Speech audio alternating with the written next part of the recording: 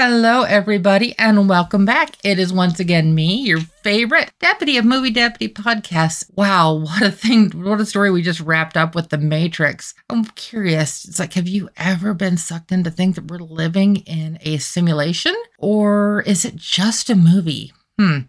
That's a deeper question we'll have to get into more at a later date on that. But today, I'm actually going to change things up a little bit. Unfortunately, it's still a little bit of a kind of a sad movie, but it's also a powerful movie. And it's a movie on Netflix called A Man Called Otto. It is a Tom Hanks movie. A lot of people love it. A lot of people hate it. And there's a lot of reasonings for both. And I'm going to try to touch on a lot of those here for you. If you've never heard of it, this movie came out in 2022. It did come out direct to Netflix. And it's gotten like a lot of positive and negative feedback throughout its initial release. And even still now, there's still deep discussions about this movie. Now, you may be wondering why. Well, that's what I'm going to get into with you here. I do want to let you know right up front, even with some of the topics I'm going to be talking about, I did give A Man Called Otto a 7 out of 10 on the deputy scale. I also rated it guilty. This is another movie that deals with very deep topics, including suicide.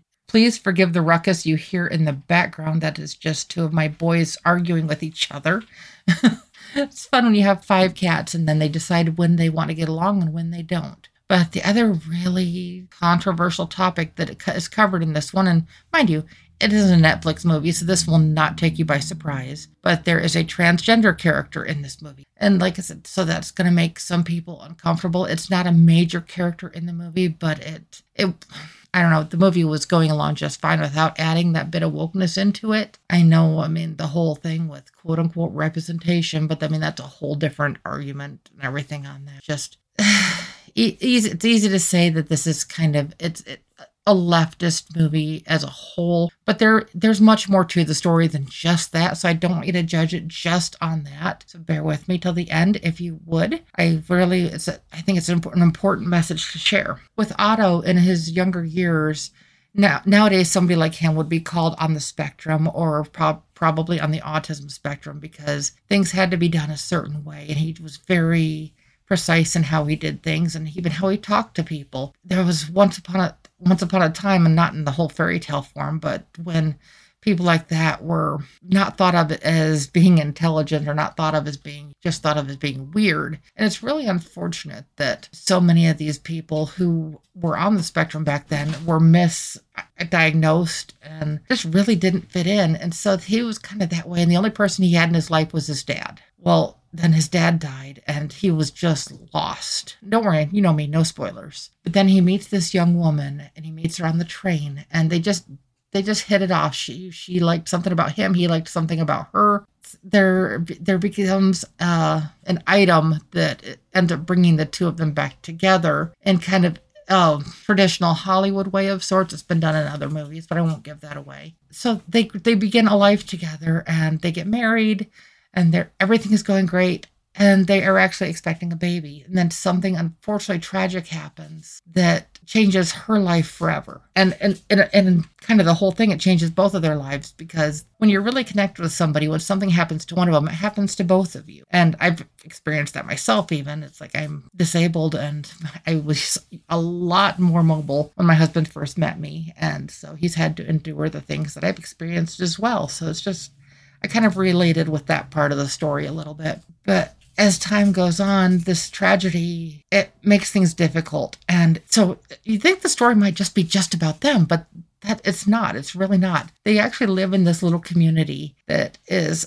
like a private driveway. There's not even like delivery vehicles allowed to go up and around this road because it's so private. It's just for residents only. And Otto has become almost like a neighborhood watch person, and he makes sure that everybody follows the rules, and he knows the neighbors, and he makes sure the neighbors follow the rules. And remember, I told you he was a little bit particular in how things are done. That's not just in his own house, but it's in this neighborhood. And even those that he's become close friends with, there ends up being kind of a little bit of a thing going on. Just I can't say over what the matter is because it'd be a pretty big spoiler, but let's just say it definitely fits his personality as to what it ends up being that kind of drives them apart. But after everything is said and done, when he loses his wife, he doesn't know what to do anymore. And unfortunately, a lot of the movie is him contemplating on how he's going to kill himself. And just by sheer chance, neighbors, just some of the people that he's known randomly just interact with him, and it keeps pushing the can further down the road. And then he ends up helping one of the neighbors through some issues with their family. Like I said, there's so much going on with this movie, because you have his relationship with his neighborhood, who he feels very close to. And he feels like it's his responsibility to oversee it all. And then you have this development company that's trying to come in and trying to make him look like less than a person, so that they can try to take the land out from underneath of him, adding insult to injury. And of course, remember, it's a Netflix movie, but this development is called Die America Development. Well, what does that sound like? And then you have like the neighbors and the friends and all of this. And then you have his struggle that he's dealing with, because it feels like he doesn't have anybody left. And it goes a lot of different directions with this. Like I said, the thing it kind of gets into, before his wife passes away, she's actually a teacher. And she connects with a transgender student in her classroom. And this transgender student, Malcolm, comes over and ends up being one of the reasons that Otto doesn't take his own life. Like I said, it keeps coming back all around. No matter how many parts of the story there is, it always comes back to suicide. And it's just so sad that that's the focus of a story like this. Because it had... I don't know, it's sad, but it's almost poignant. I mean, it's kind of the point of the movie, but it's like, did they have to go that direction with it? I know that was the whole point of it, but at the same time, it's just like, what's the point? But looking at it deeper, there's such a deep point to it. Yeah, can I say point anymore within like a minute of this showtime here? Sometimes my brain just goes... So I apologize about that. But I think one of the quotes that totally captures Otto in this movie is he's told by somebody close to him that you're really bad at dying. And that's probably one of the nicest things that somebody could say to him in this movie. Ultimately, he ends up finding that he's not alone in life. And don't worry, that's not a spoiler.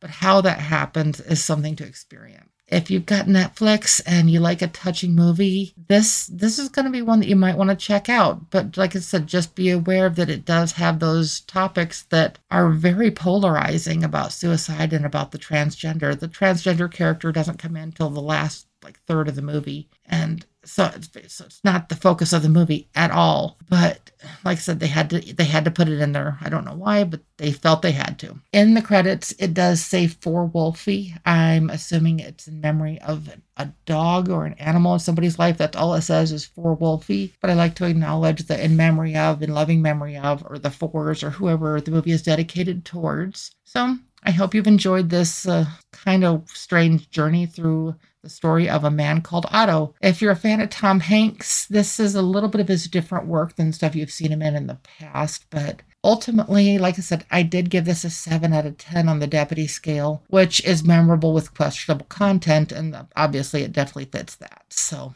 ultimately, another one of those words, I'm just going to keep saying it over and over again. But if you have enjoyed this review of A Man Called Otto, if you've enjoyed our last couple series, oh God, I'm starting to sound like PBS. No.